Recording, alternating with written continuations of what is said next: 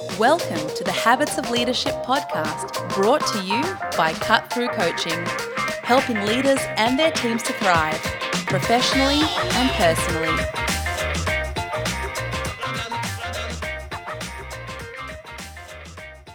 Hello and welcome to episode 90 of the Habits of Leadership podcast. My name's Dan Hasler from Cut-Through Coaching, and before we kick off today's episode, I'd just like to let you know about the Habits of Leadership Academy for 2024. Now, the Academy sees small cohorts of people come together online to look at the ideas and concepts that we discuss with guests on the Habits of Leadership podcast. You'll learn frameworks, techniques, and tools to apply in your own context to enhance not only your own leadership, but also that of the people around you. Now, it kicks off in February 2024, but I'd urge you, if you're interested, to get in now. Because we keep our cohorts small, we're pretty firm on having a cut-off, and so once we're full, I'm afraid we're full. You can enroll on your own as an individual, or you can bring your whole team with you. If you want to find out more and register for the Academy, then head over to habitsofleadership.com and click on the Academy page. Now, today's episode is the second half of the conversation I had with Penrith Panthers head coach Ivan Cleary. Many of you would be aware that I'm engaged there as a leadership and mental skills coach, and we sat down on the first day back at training to kind of debrief a little bit on the grand final victory and also start thinking, well, what does 2024 look like for a team that has won the past 3 seasons? If you haven't already listened to episode 89, feel free to go back and listen to that before you listen to this episode, because this is a little taste of what you'll get. There's no fairy tales in rugby league. False. I sent a message down straight, this is, okay, just get them to focus on defence. Don't worry about the scoreboard. Don't worry about how we're going to get the 10 points back. It's got to be, we have to stop these guys, before we do anything. Well, they scored again the next set. When I first came to Penrith, we decided, just based on my discussions with people that were from here or had been here, I thought it was really important that as a coach, I lived in the area. If you give responsibility to people, they either grow with it or they're not ready for it, which is your fault for giving it to them in the first place. So players are no different. At the end of the day, the players are out there doing it. And I just are so lucky to have players and leaders in this team that I completely trust. And that's a big part of it as well. Completely trust and teach me things. And with that, let's get back to my chat with Ivan Cleary. When people ask, when they know that I do a bit of work here and, what's it like there, and what's Ivan like or whatever. And one of the things that I often share back is that if you didn't know footy, like if you'd have a real hard time picking who the head coach was, like in a training session or a meeting, if you didn't know who Ivan Cleary was. And, I think for what it's worth, I think that is a really useful thing for some people to hear, because it does get past what you were speaking about before, which whether it's imposter syndrome, whether it's I've got to prove myself, the irony, I've got to tell everyone what to do because I'm not confident I know what to do. Like, I think that's delicious. It's a delicious irony, right? Yeah. But and everyone can see through it, and so we're doing things against our best interests. But I'm wondering if it's almost like a rite of passage. I'm not saying it should be, but it's almost like, do you have to come to that realization yourself, or could, I'm thinking of, might touch on this shortly, but several of your assistants have now gone on to head coaching roles, and I'm curious about whether they try, and I not want to speak on behalf of them, obviously, but whether they just try to recreate something from this starting point, right? Or is there a rite of passage that you kind of have to go through? You have to go through the stuffing it up, having, bad interactions or whatever before you come out the other side and go, give people this autonomy, or what's your thoughts on that? Okay, I want to try and sum that up.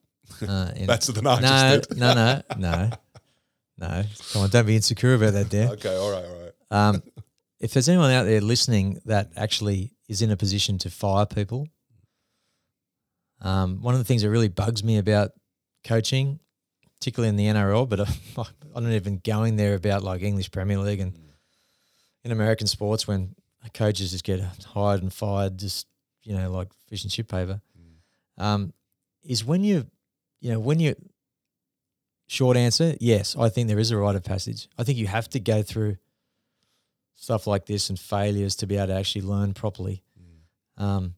So instead of firing someone, if you hired them in the first place, you just have to give them the opportunity to learn and maybe change a bit and adjust. And you do that by actually helping them and giving them feedback to say, this is what, if you, it might not be you, but someone within the organization, give them a chance to actually learn from their mistakes rather than just send them off to either the wilderness or some other club or somewhere else. Or because I think what you're doing is if you thought they were good in the first place and now you've fired them, if they've gone to another club, they're probably going to be way better than they were at your club.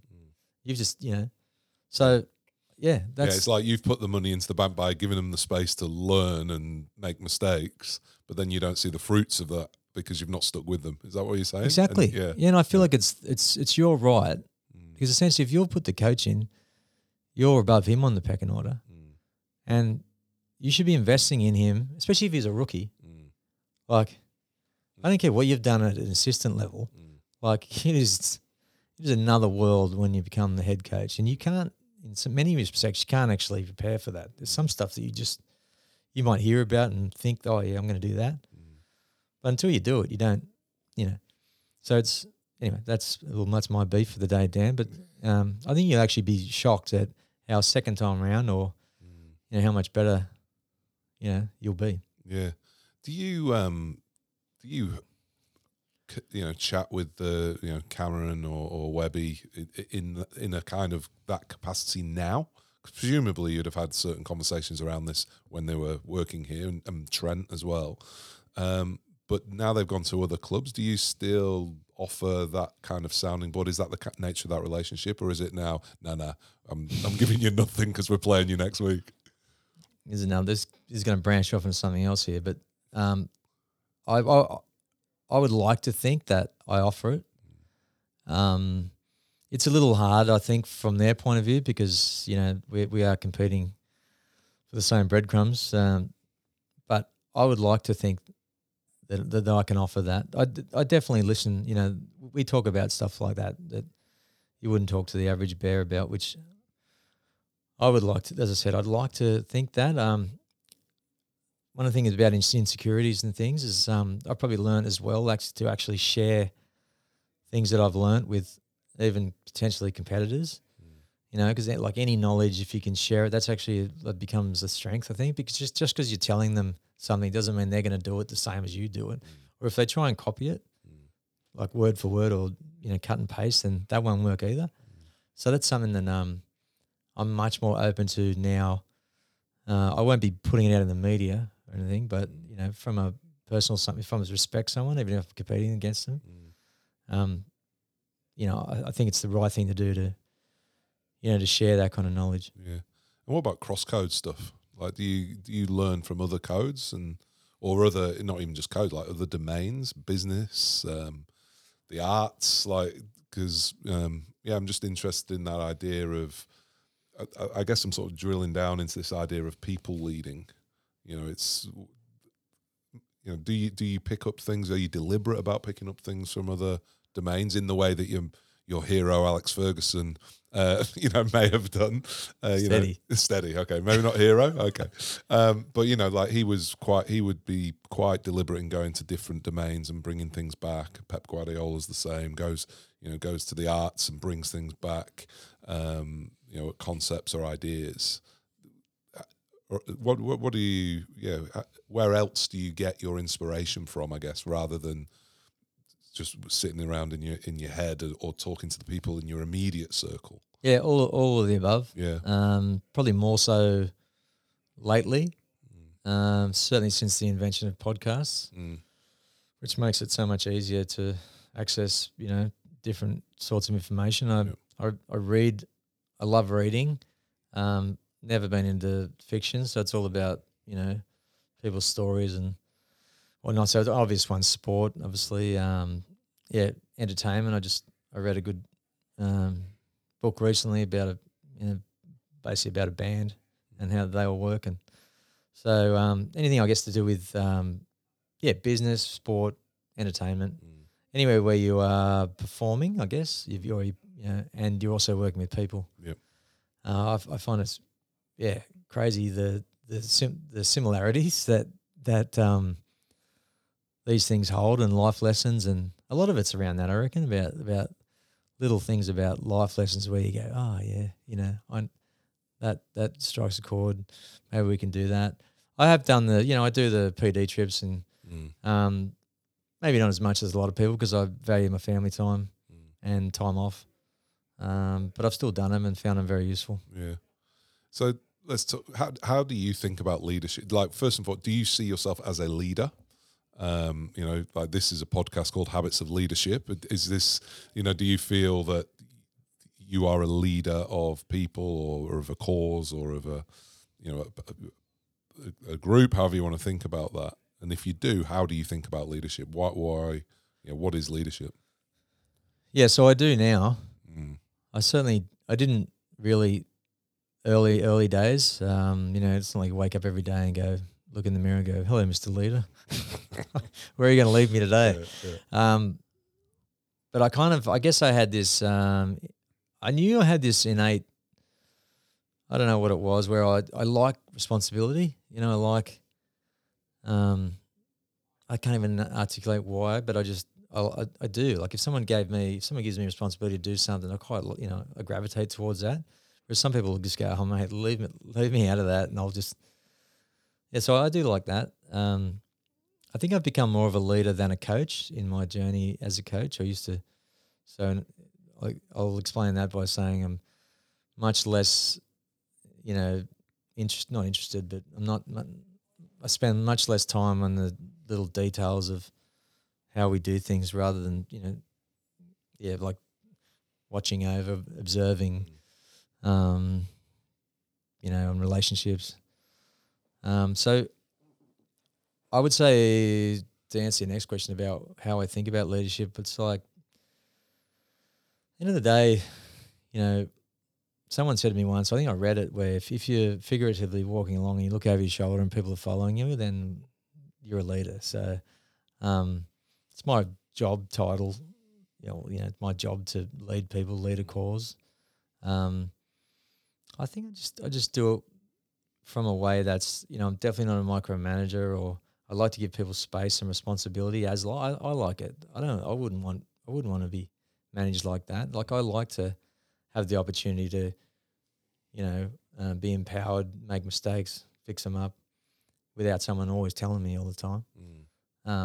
So that's the way I like to do it. Obviously, that's situational. Obviously, like, if you teach a bunch of 10-year-olds, then you're going to need to instruct more.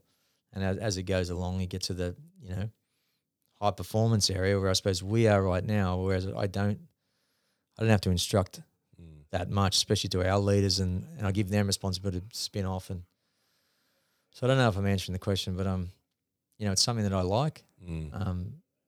I feel responsible for, but I like to get help. Yeah. And you get help by getting the right people in and around you. And that that's probably that's probably the most important decisions that I make. That's another thing. I've only really in the last few years thought about how many decisions I actually make. And it's a lot. There's just so many, like, throughout the day, and that if you do nothing else, that's actually exhausting. Yeah. And I would hate to be burdened by making all those just by myself. Sure, I might have the final say on them, but hey, man, I'm gonna get some help here, and what do you think? And it's amazing how that can help you. Yeah. Let's talk about the right people then, and let's talk about players. How talented would a player have to be for you to tolerate bullshit from them? Well, my initial response was going to be, he can't be that talented. There's no such talent. thing. Yeah.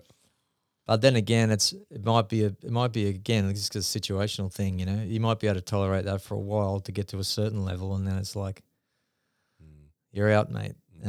But generally speaking, I just can't. I struggle to work like that, Dan. It's I sort of go down the theory of, it's not, you know, the best 13 on the field, but it's the 13. Sorry, it's not the 13 best, the best 13. You know, it's not how the talent of the player, it's how they fit together. Easy to say, but you still need talented players. But if you've got particularly the real talented ones, if they're not, you know, if they're not in the cause, that's just going to divide. It's going to divide the rest of the talent you have. That's what I think. So, it'd have to be. I might have to tolerate it, but I know what the outcome's going to be, and while I'm tolerating it, I'm probably trying to find ways to move him on. Yeah. And so, how much, when you're obviously one of the great, I would argue, strengths of, well, not I would argue, I think it's common knowledge, the strengths of the Panthers system is the fact that so many of these players are from the area and have been through systems. And I know the pathway systems here, for example, do a lot around being good people over and above good footballers, you know, from 15, 16, 17 years of age. Because you probably have that as a great advantage over other teams, when you're recruiting from outside, so for example, there's 3, 4 maybe players who have come from outside of the system for this year. When you're recruiting, what's your criteria? So when we first started this journey, when I was first involved in this journey, 80% of the top squad was from outside the area, and only 20% was from inside the area. We wanted to turn that around, as I mentioned earlier. Part of that was to get a greater connection with the greater community. The other part was, it's actually harder it was harder to recruit to the area in those days, because Penrith's not the beach. It's not, with respect to everyone in Penrith, and I live here too, there's sexier places around than Penrith, especially when it's 40 degrees. So that was part of it, but also, just as you said, the benefit of growing your own players is you have this connection to not only themselves and, you know, each other, and but also to the, you know, to the cause, to the vision of, you know, pride in their community. And I think it all matters. It all, you know, when you're playing for something greater than yourself, it's, you know, I'm not a biology teacher, but, you know, one of our, you know, core needs as a human is to be part of a community, and that's when we operate at our best. So that has a big emphasis on what we value here. And when you recruit from outside, so what are you looking for? Obviously talent, obviously you can pass catch and all that, but how do you go about finding out? I want to use the word character. I don't know if that's too strong, but where you get a sense of the person coming through the door. Yeah, for sure. So you try and do a bit of your homework, you know, like just little things like where they're from, and if you can obviously talk to people that know them, not just from where they've just been, but like before that. Try and get a history of like if they've changed clubs or like why. Meetings, face-to-face meetings, I've found that's a really strong way to get a feel, get a vibe on someone, just in the way the language they use and the way they talk, and even the body language and all that stuff. So yeah, we don't just recruit anyone, and fortunately enough, you know, because of our success, we are kind of becoming a bit more of a destination club where you know, players can, and often usually the guys we're recruiting you know, aren't the top of the tree or anything. You know, all our Origin players have all become Origin players here, which is something we're really proud of in the last 3-4 years, and there's been a lot of them. So we're recruiting more guys that are sort of, you know, mid-range or looking for an opportunity or a restart or whatever. So it's a good position to be in, and we can be a little bit more selective in that sense too, because one thing for sure, if you come to Panthers, it doesn't matter what your background, what colour skin you have, like, what music you like, whatever. One thing's for sure, you got to be able to fit into our value system, and if you can do that, then and you're half talented, then you should go right. Mm. And when you talk about the values and fitting in and the cultural part of it, a phrase that you use more than I've heard other NRL coaches use is this idea of a cultural architect. And I know that there's one player specifically that you have certainly explained to me as being a cultural architect, was Zane Sedovano. Can you, because people listening to this podcast probably have heard that phrase one way or another, but how do you think of it because it's not the most common of phrases to throw around. Cultural architect, what does it mean, and what did Zane bring here that was required? What needed architecting? I don't know if that's a verb, but I mentioned earlier about articulating the culture. So I guess putting into words how we might look and feel and the actions we need to live by. And then it's just a case of, like, if you can get someone that can really inspire others down that path, whatever it may be, then that's what I would call a cultural architect, someone who's changed for the better, or really helped change and develop habits of a certain way that we were trying to achieve. So Zane came from the Roosters. He had a bit of a checkered past for various reasons. So he had a real good life story and sort of come out the other side. And so he turned up here a real man, I thought. Like, he was a man of, was a very interesting background, seen some hard times, had some success at a great club at the Roosters, and came here and the main way he did it, was how he trained. I'd had some experience around some of those guys at the Roosters in a rep team, and I liked the way they went about their training. And Zane came here. We brought him as more of a player. I didn't really bring him necessarily as thinking he was going to be the cultural architect. But as it turned out, we had a couple of guys, but in particular, James Fisher-Harris and Moses Leota, who are now starring cultural architects, in themselves, starring. Yeah. Who were just ripe, to learn off someone like Zane. Yep. And just the way he trained, the intensity of, what he did. We actually used to call him the minister of intensity. So it became a bit of a fun thing. Yeah. And Zane just he was like, how good, I think he deep down thought, wow, this is cool, And those boys just learnt off Zane. Zane was only here for 1 year. Yeah, right. Wow. Also, there was a period in COVID when we were away for 6 weeks, and he was running a couple of little things. He'd train with one of the boys each day, and just sort of set this standard that I don't think we just hadn't had before. Yeah. And the only way you could really understand is if someone is doing it. Yeah.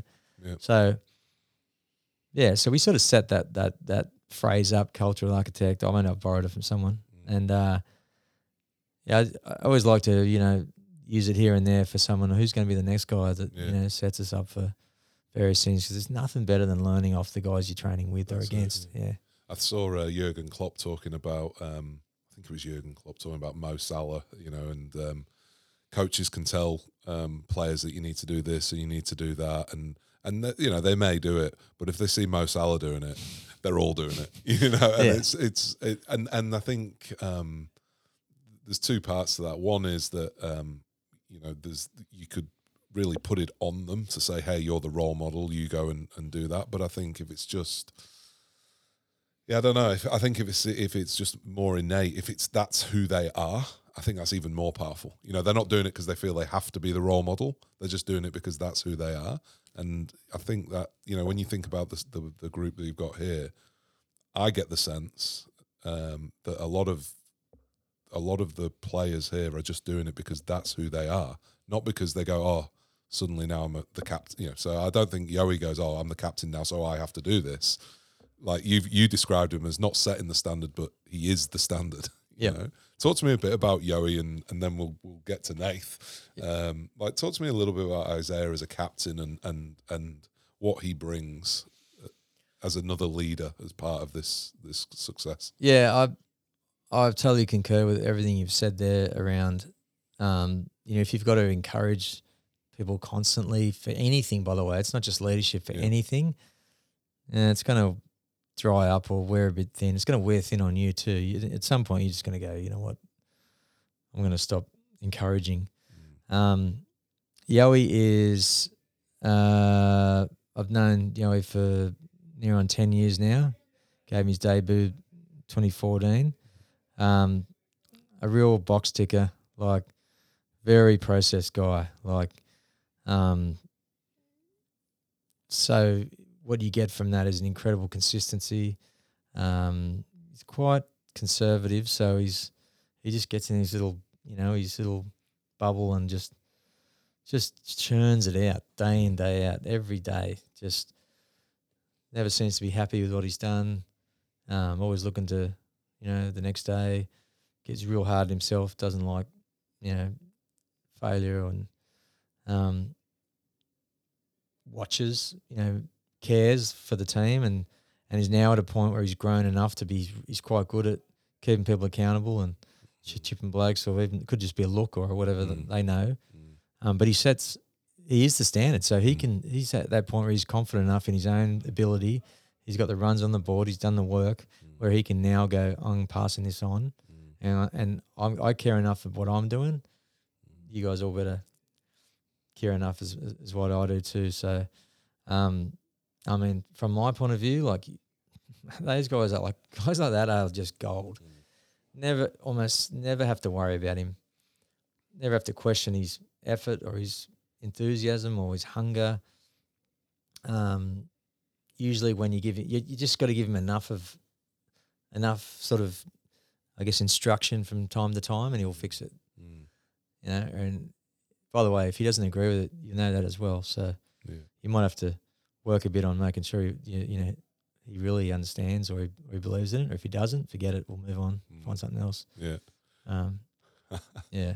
And so obviously he's one of the captains. The other captain is Nathan, and you've told me before, often you're referred to as Nathan's dad. So it's great to have you on the show, Nathan's dad. My pleasure. Thank you. So I nearly thought that's how I'll intro you, and I thought, no, I can't take that risk. You just storm off. But come on, mate. I wouldn't do that. But and I know we've had a few different chats about that. The relationship of father, coach, father, and where the boundaries are and the tensions are. But I'm keen to hear from you, like Nathan's journey to where he is now. And I think, that last 20 minutes is like the not the ending, but it's kind of like the high point at the moment. He's been through some stuff, right? Like everyone might say, oh, well, he's won that great player, but he cops it from different parts of the media at different times, and he's known, defeat in the grand final. He was in the 2019 team, which you described as, well, not the team per se, but at the time wasn't great. You've also told me in the past that he wasn't the superstar growing up, he was. So I'm just keen to hear a little bit about, as his dad, not his coach, as his dad, when you see how Nathan's charted his career to this point, of which, we're probably not even halfway through. Like how do you view that? How do you see that? How do you feel about that when you see Nathan doing what he's doing and dealing with what he's dealing with? Yeah, I think I have to sort of separate it as dad and coach in this instance, because when I'm his coach, I think I don't probably notice as much, A, what he's achieving, and B, what he's going through. When I'm his dad, for example, if he's playing for New South Wales or Australia or something, where I'm just there as just as a spectator, as a dad, or over Freddie's shoulder in the game. Well, 3. apart from well, he wasn't playing, so, Fair point. Yeah. Fact check, please. Yeah, Fact check. it is different. Yeah. And I feel I get back to like watching him mostly, as opposed to when I'm coaching him. He's just one of many I watch, So if I can get back and I'm going to need to separate myself into the dad thing here, which isn't easy because I've been coaching him now for 5 years. So a lot of the stuff he's done for Panthers, I probably don't. I don't know, sort of look into that hard, as opposed to when you're a dad, you tend to analyse everything a bit more. So if I go back to when he was a kid, he's just a bat and ball kid, if aunties and uncles and that wanted to know what he wanted for his birthday, I'd just get him any sort of ball, any shape, size, whatever, he'd be happy. He was that kid. Loved all sports, all that sort of stuff, watched everything. Listened a lot too, I've worked out, particularly to me. So that's helped. That's another story about being a captain. But in what way? Sorry, go on. Well, I think it's like trust is a huge thing for me in terms of the way I lead. Like I need to trust people, and like you can't really delegate for starters if you don't trust them, right? So that's the first thing. You got to earn trust, give trust, be trustworthy. But to have your own son, there's you can't get any more in my relationship anyway. This is how I feel. You can't possibly. There's no coach in the world, right, who could trust his main playmaker more than I could. That's how I feel. That's pretty much that's a bit of a superpower. Yeah. And that's unfair in many ways. Unfair on unfair whom? Advantage. Oh, okay. Yeah. I think. Yeah. But also there's some problems that you can get it from that as well. But that's how I feel about him being a captain, where he knows when he speaks, it's like Yoey's the same actually. That the amount of times that, and I love letting them talk. So I let them talk on the field after every training session. I don't get involved, whereas early days I would, and some days I'd be like, oh geez, I hope they say this, or if I was, I'd probably say this. They say exactly what I was thinking. Like it's just uncanny. Yeah. So I either just talk to them about the same stuff that much that they're sick of it and they can't think of anything else, but I just think we're on the same wavelength there. So that's what I mean by that. Yep. In terms of Nat, he's just an hours guy. Like he's talented, Nat, but he's equally as talented. He's dedicated to his craft. He's just an hours guy. Spends time on it, like puts that much work into it. I am honestly still staggered how much work he puts in as a rugby league player. So I probably would, I still like to talk to young guys about having a balance outside footy, and that does, by the way, but you talk about professional football and that's his job, mate. That's his job because he spends that much time either studying, by the way, he studies a lot just because he's a fan. He likes it, so that helps. Or just practicing, and that can be physically, tactically, mentally. He's done a huge amount mentally, huge amount of work. And as you said, gone through some pretty heavy times. I think the fact that I'm his dad and he's had to, from a young age, when I first got to Penrith, he was about 13, and going to a new school, which is probably hard enough, but now he's the coach's son, and then all of a sudden he's playing. He's going through the junior grades where, of course, the nepotism is just very healthy in and around parents, and that was real for sure. But he didn't say much. He just kind of took it all in, and he mentions now that inspired him to want to be better than just to make sure that everyone knew that he was getting picked because of. Yeah. So I think that might have helped steel him, but he's the sort of character that he likes those challenges, I think, and I think. You're probably seeing that now in the grand final, for example. I mean, it's extraordinary. Yeah. But I do feel like he's used all these experiences, good and bad. Yeah. That's another thing. I like the fact that he does that. Like he's learned how to be vulnerable and be honest enough to admit faults and in order to be able to get over them and get better. One thing I've noticed with him is there's never any blame. I've never heard him blame or make an excuse. That you probably have because you're his dad, so I'm sure there's stuff around the house. But like in the footy sense, there's no blame or excuses. It's like, yep, it is. You know, it's that it is what it is. Okay, this is what I'm going to do. Or if I don't know what I'm going to do, I'm going to figure it out. You know, explore different ideas, train it, figure it out. And for me, like I was telling you before, I was presented at the rookie camp, the NRL rookie camp, a couple of weeks back, and I asked Nat's permission just to share a couple of what he shared, you know, with the boys here or publicly, and that was one of the things. It's like just complete ownership. Like it's he owns his career, he owns his craft, he you know, every little bit of that.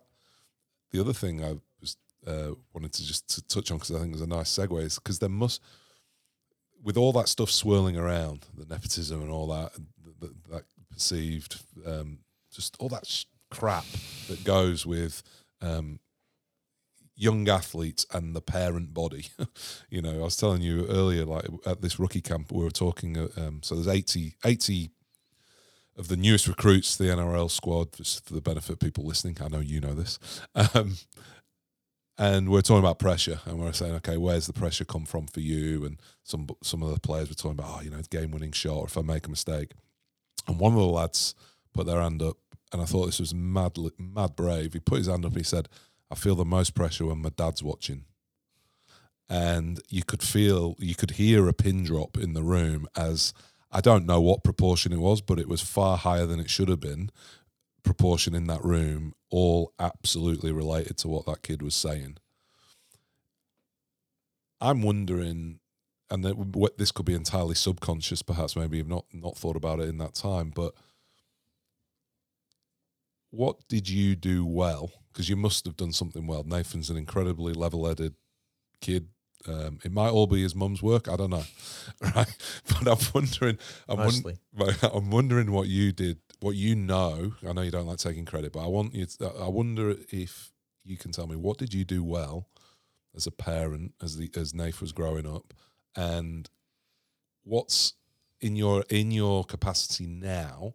What can you objectively say parents do badly when it comes to nurturing emerging athletes coming through? Well, I think one thing that I think helped me to deliver the things I most value now, I did with Nat, where it was all about just the fundamental stuff about playing. Things like make your tackles, they're important. Be a good teammate, support play, real fundamental stuff, which ends up meaning you don't really make many errors. You value little things, dive on a loose ball, listen to your coach, like all that stuff, honestly. And then he'll tell you. I still tell him now. Like before an Origin game, I'll actually send him a text and it'll be dead set that stuff. Yeah. I might as well just cut and paste from under 12s. Consistency. You said you like consistency. And I honestly think that's the best. Like we can get lost in all this other stuff, and but if you do that stuff well over and over and over again, you can then, like I was saying before about compound interest, if you got the principle right, then you can grow it. If you're taking money out of the principle and spending on something else, and you start losing the base. So I think that's an issue with parents, generally speaking, if I can generalize it, is that they're too worried about outcomes, too worried about getting picked for something or the next step, which essentially is out of their control. It is a team sport, and if you're too focused on what you want your son or daughter to be doing, you end up being that talented one that's not following the values of everyone else. And kids feel that, because they're probably trying to listen to the coach or what they think they should be doing, and maybe the parents are, and it's all in. I'm sure it's all in good. Yeah, best intentions. Best intentions, definitely. But that's where I would. Sorry, I think if you ask me the question, I think I did that well with that. I think I gave him a good grounding of what's important to be able to build a solid foundation. to then be able to use his own talents and, to grow from there. The other thing about Nat is he's a guy that you don't need to give him much instruction. He's a self-starter. He analyzes stuff himself anyway. He fixes his own mistakes a lot. Do you know what I mean? Like he's not like now. He doesn't really like being told because most of the time he already knows. You know what I mean? Like, so I didn't have to give him a lot of instruction, and when I did, he listened and he got to work. You only had to tell him once. So that's probably more fortune for me that he's like that. And because it sounds like as well the instruction that you gave, that just taking the broad brushstrokes that you shared, it actually was more team focused, other focused. Make your tackles, not because it's good for you, it's good for the team. Dive on the loose ball, not because it's good. No one wants to dive on a loose ball. There's boots flying everywhere, but it's good for the team, which is definitely something that comes through again. This group, it's he walks the walk, and of the values that we've got here. Yeah, I was probably and I was remembering I was already a head coach by the time he started playing rugby league. So, in that sense, I'm probably just reflecting what I'm telling my team from coming from a professional environment where the most important thing for me was that the team wins. Yeah. So that probably helped. But, I was also brought up to if the team wins, then everybody wins. So, and I suppose that's where my journey in leadership started, where I always cared and I was always taught to care about the team first, and the team result was the most important thing, as opposed to you scoring 3 tries or whatever. It wasn't any good if you lost. What about from the emotional point of view? I wonder if the kid I'm thinking of at rookie camp, the pressure was, what's dad going to think of me? If I lose or if I don't get picked. Were you how did you frame that? Like, was it never an issue because Nathan always got picked? Or no, it's not. No, it's not always been like that. And I've got another son as well. That it's he's coming through the grades now. Right? Yeah. So that's another story. But daughters too. My kids have played sport at various levels, and always just try to go back to what you can control. The reality of selections, and you're always going to get disappointments, and I know sometimes when they do get picked, it's like, it could have easily gone the other way, So let's not hang our hat all on the selection or the outcome. Let's focus more on, how did you play? What did you think? Did you prepare well? Et cetera, et cetera. I mean, I certainly, and again, I'm probably fortunate because I've been through, I've lived my life in rugby league, so I know the parent I don't want to be. Yeah, I've seen it, So that's probably helped me sort of go, well, make sure, I'm not that guy. I'm channeling my energies into what we can control, giving him advice on stuff that maybe other people either don't or may not know. So things around, preparation. It's always usually preparation. Yeah. Analysing what went right, what went wrong, taking ownership, all that stuff. And as I said, fortunately, Nat, he didn't need to be told that often. So. Yeah. All right. Let's round this out with 3 in a row. Everyone's, everyone's gunning. How do you? I know how you think about this, but I'm curious for you to share this. How do we shift that thinking between everyone's coming to get us to that doesn't matter because we're not where they think we are. Like the idea from being from the hunted to the hunter kind of mentality. How important is that as a motivational lens when it comes to now setting the sights on 2024?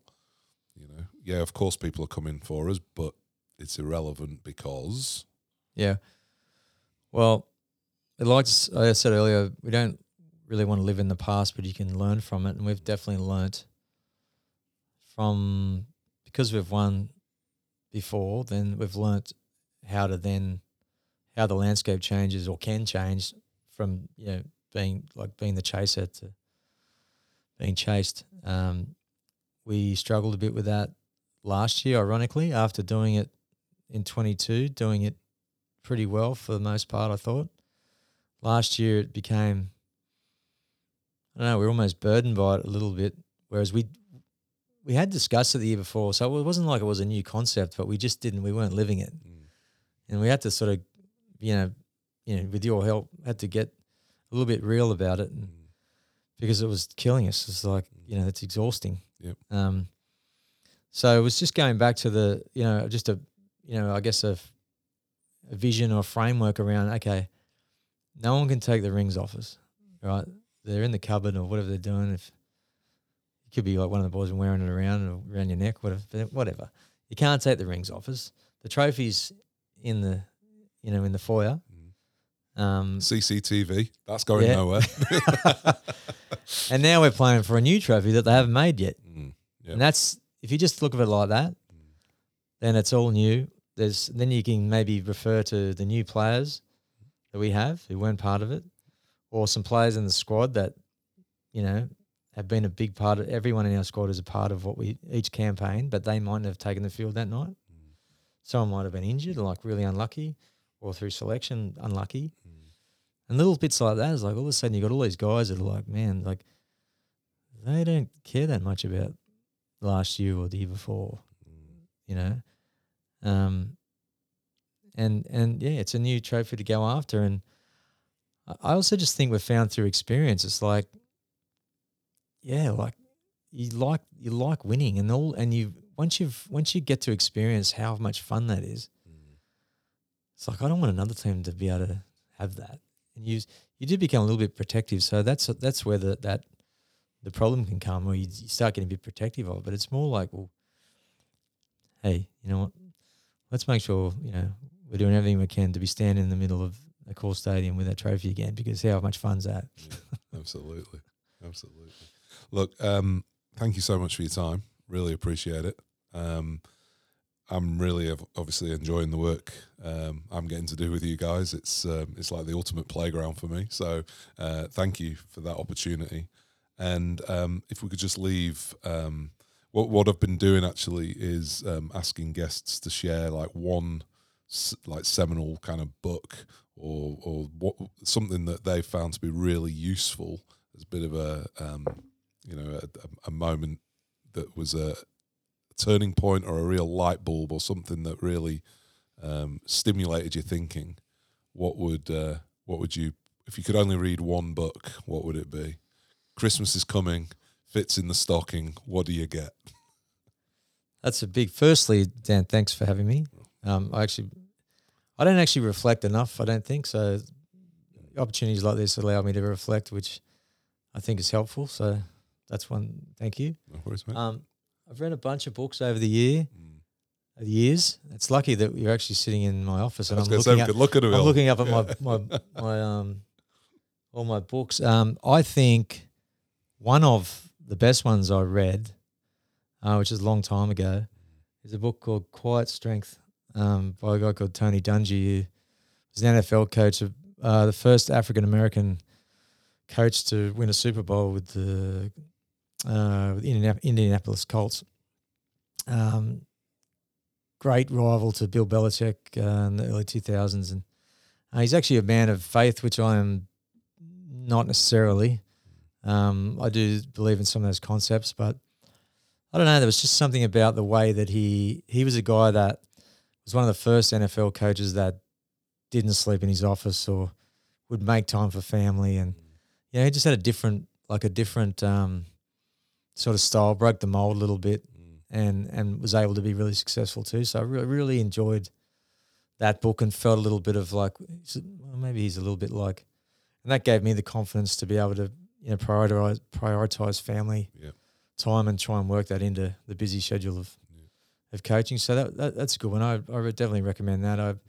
I do like Alex Ferguson's stuff. He's not really, I don't really think I'm like what he's like, but there's some just real, he talks a lot about, having 2 eyes and 2 ears and only one mouth. So there's a reason for that. I love that sort of stuff.